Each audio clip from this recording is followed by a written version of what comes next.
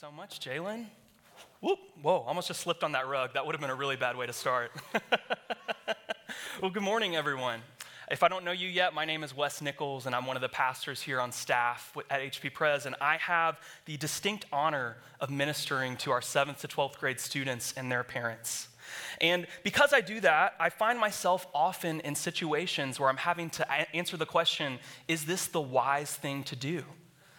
Is it wise to talk to your friend that way? Is it wise to parent in this set pattern? Is it wise to put a bunch of fireworks in a trash can and see what happens? Yeah, heard about that. And I want to clarify that is not an example from this church. That's a friend at a different church, a colleague will say. We would never do that here unless Brian ordered us to. And Brian, if you do, we will.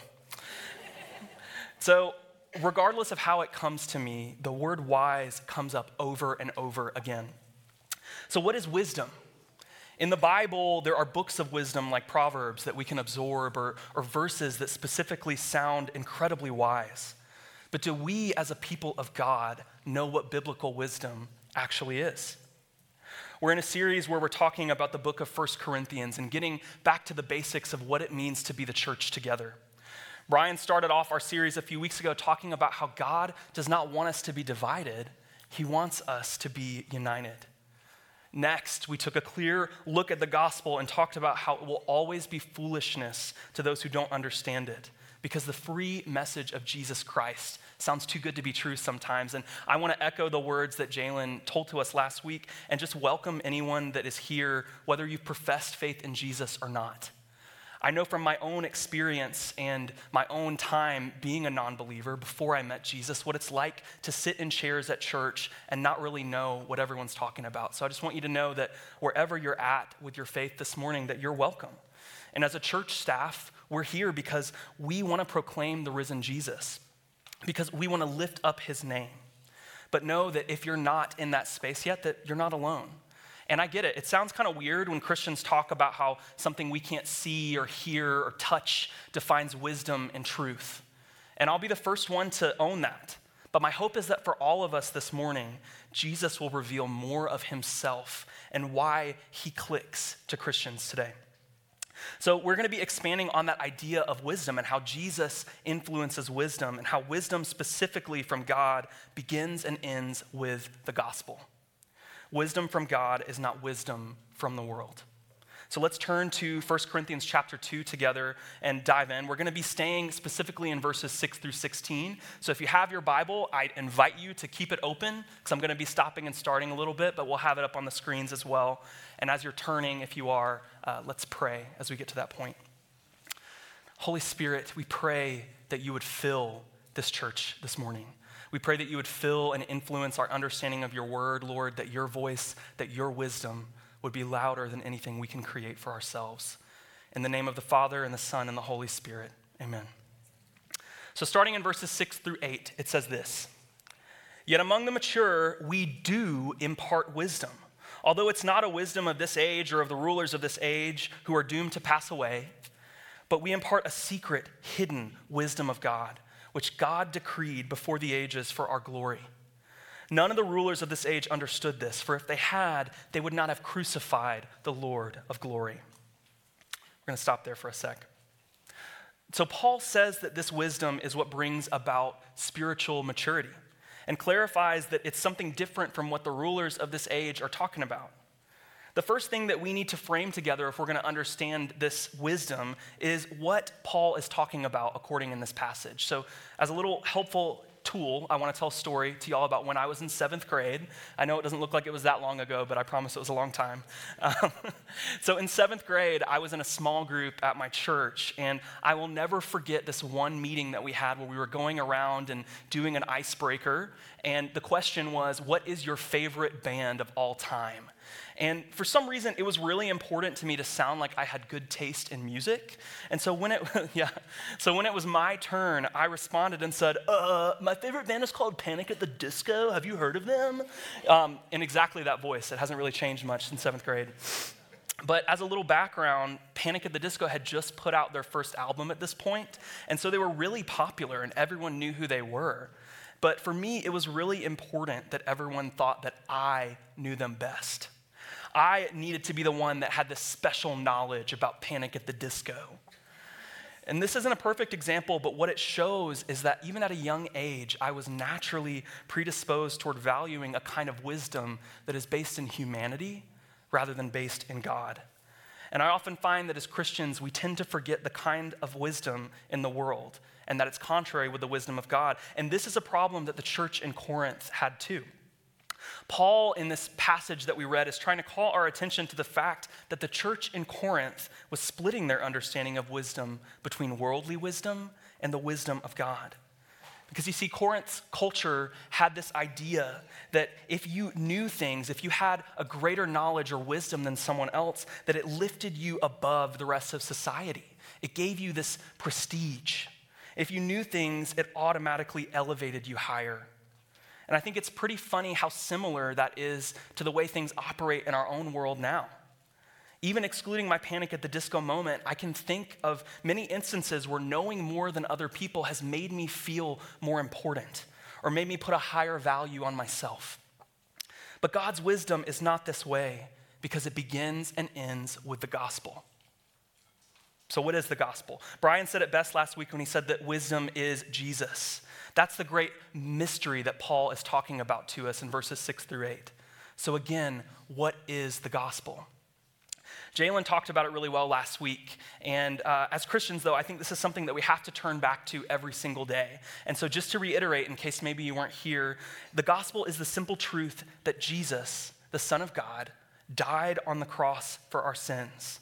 And then he rose from the grave so that if we believe in him and repent of our sins, we will receive eternal life and salvation.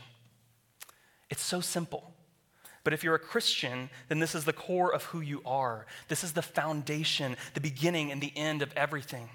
So it makes sense that Paul wants us to know that wisdom from God begins and ends with the gospel, with this foundational truth about Jesus.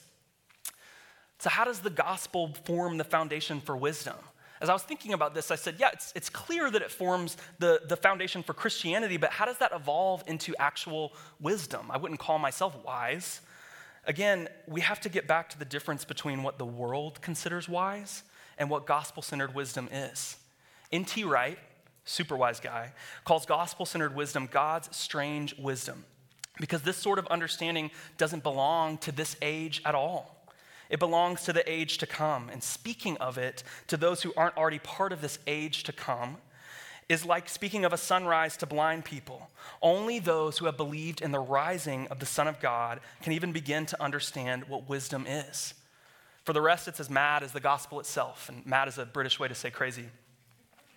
Paul was preaching a message that was foolishness to the Greeks and scandalous to the Jews. The people who were hearing the gospel from him couldn't wrap their heads around it because the idea that your whole life and eternity should be based on the actions of someone else seemed crazy to them. They wanted to follow Jesus, they really did, but they let that be secondary to what they could accomplish themselves. For the Greeks, it was the prestige, the knowledge and wisdom they could gain through their accomplishments.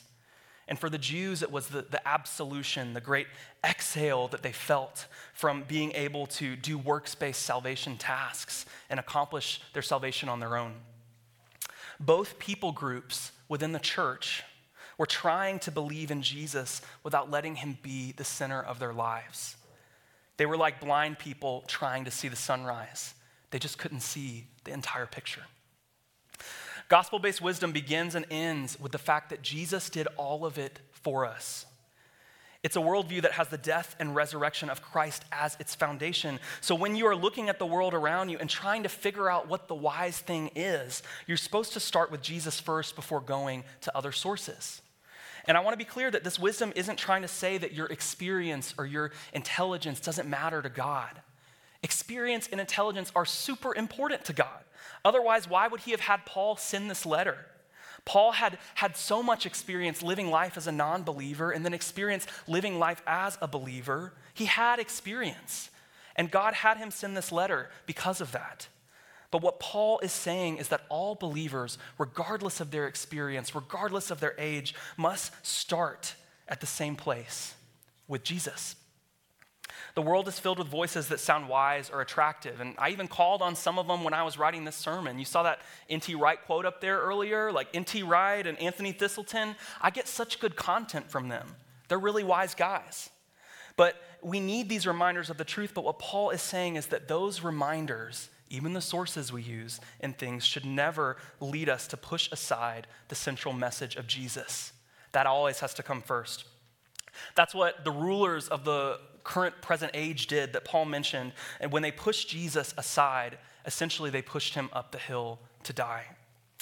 They crucified the Lord of glory. And when we let other voices become the first thing that we follow, we're essentially pushing Jesus aside in the same way. It's like sending him to the cross all over again. Starting with the gospel truth allows us to filter through the voices that hold wisdom and the voices that don't. I had no idea about this until recently, but Anna Crumpler on my staff pointed it out to me because she is wise in all things of the present day and age. But apparently there is a group of people who call themselves Christians on TikTok that call themselves the TikTok prophets. I'd never heard of this before, but apparently you can pay them money and they will give you a prophecy, which is crazy. Like, that's not biblical, but they're out there on TikTok doing it.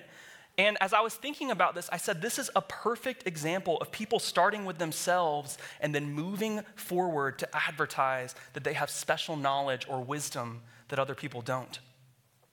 This is the mentality that the people in Corinth had. And what Paul is trying to remind us of is that we, even as people who know Jesus, are not the ones who originate or control wisdom from God. God is the one who controls that. And to claim otherwise is to claim something other than the gospel. So how do we really hear God? What do we do to sift through truth and lies? Let's keep reading in 1 Corinthians chapter 2 to go a little deeper into that together. We're going to start at verse 9. It says this: "But as it is written, what no eye has seen, nor ear heard, nor the heart of man imagined, what God has prepared for those who love him. These things God has revealed to us through the Spirit. For the Spirit searches everything, even the depths of God. For who knows a person's thoughts except the spirit of that person which is in him? So also no one comprehends the thoughts of God except the Spirit of God. Now we have received not the spirit of the world, but the Spirit who is from God, that we might freely understand the things given to us by God." Jesus tells us in John chapter 14, verse 16, that he will ask his Father and that his Father will provide an advocate for us. And that advocate is the Holy Spirit, who Paul is talking about in what we just read, and who lives in every single person when they believe the gospel. He says, "I will send the advocate to you." I love the logic that Paul uses to talk about the Spirit and to talk about wisdom here. Who knows our own thoughts better than ourselves? In the same way, who knows God's thoughts better than himself? God's self, his mind, his love for us lives within us. So when we struggle to avoid following the rulers of this day who are trying to sell us their wisdom, we can come back to that central truth and idea. When we encounter something that someone calls wisdom, are we filtering it through the mind and wisdom of God or through ourselves? If you think about it this way, animals have instincts. You can't train a seagull not to eat trash on the beach. I mean, no matter what you do, you're running after it, clapping, like it'll still come back, no matter what. And I'm like, that's my sandwich, but the seagull can have it. So in the same way, guys, we have received the Spirit of God, and we can lean back on the instincts that puts within us by our knowledge of God when we hear other voices. We have those instincts from the Spirit. Paul takes us even further in verse 13, saying, "And we impart this in words not taught by human wisdom, but taught by the Spirit, interpreting spiritual truths to those who are spiritual. The natural person does not accept the things of the Spirit of God, for they are folly to him, and he's not able to understand them because they are spiritually discerned. The spiritual person judges all things, but is himself to be judged by no one. For who has understood the mind of the Lord so as to instruct him? But we have the mind of Christ." We have the mind of Christ through the Spirit of God, who is our advocate, who dwells within us. Remember that wisdom from God begins and ends with the gospel, and that belief in the gospel brings us that very Holy Spirit. We know who our God is. He saved us. We know him because he saved us, building wisdom out of his sacrificial love that put us first. Paul's saying that we have all of the tools that we need to understand that and to step into the simplicity of the wisdom that the gospel brings, because the Holy Spirit lives within us. But again, how do we do that? How do we avoid becoming blind people searching for a sunrise that we'll never see? I'd argue that we need to do three things. We need to practice awareness, humility, and hunger. If you put the first letter of each of these words together, it makes an acronym that spells which is what I say whenever I hear something wise, so I thought it'd help me remember it. I don't know about you, but I'm a big acronym guy. So when I say awareness, what I mean is that we have to work on paying attention to whether or not what we're taking in filters through the gospel or through the world. We got to take a mental inventory of things every day and ask ourselves whether we're acting on things from a place that's centered in our love for Jesus or whether we're living according to the wisdom of the world. As a brief little example, I was on my way to a counseling appointment this Friday, and I really, really hate being late. So I left 20 minutes before the appointment, even though I only had a 10-minute drive, which I know is aggressive, but I don't like being late. If you remember, though, on Friday, it was raining a lot, and that slowed traffic down. And I ended up being like 5 minutes late because of it. And even though it was only 5 minutes, I was so mad because I planned ahead. And by all logic and by my handy-dandy Waze app on my phone, the plan should have worked. You know, it said I was going to be there at the right time, but I wasn't. And as I was walking inside, I immediately started apologizing to my counselor, and he just was laughing at me, telling me like it wasn't a big deal because he was running late too. He said, "Calm down, Wes, it's good. You don't have to be good." Again, this isn't a perfect example, but what it reminds me of is the fact that human wisdom often rests in the space of what should work, where God's wisdom rests in the space of what will work and what has already worked in Jesus. Adjusting the timing for error myself should have worked, but it didn't, and that made me frustrated. Jesus, though, will never fail us the way the things of this world will, because his sacrifice already worked. The gospel already worked and still works to this day, and it always will. To allow wisdom to begin and end with the gospel, we have to be aware of where our wisdom starts from. Does it start from our own power and what should work? Or does it start from the knowledge that is in Jesus, that it is finished and that will work? Is your awareness of your relationship with Jesus influencing the way that you view the world? Remember that belief in the gospel brings us the gift of the Holy Spirit, the spirit and mind of Christ. And this means that this wisdom is alive and growing within us, that it gives us these instincts that we can fall back on when we practice this awareness and seek God's presence through that practice. So next we move to humility. Think about the same story I mentioned about running late to that counseling appointment. In that situation, I'll be honest to say that I lacked a lot of humility. When the clock started to run down, I started to get super angry at everybody else on the road around me, and I was whipping my Ford Escape like it was a race car. I said to myself, these people have no idea how to drive, and they are making me late. Forget about the rain, it's their fault. What little humility I had. I was like a Corinthian thinking that my special knowledge gave me special status and that everyone was beneath me, even though I didn't actually have any special knowledge. How could I judge that I was a better driver in the rain than the next guy? I don't have any certification. I was deluding myself through my pride to think that I had secret wisdom.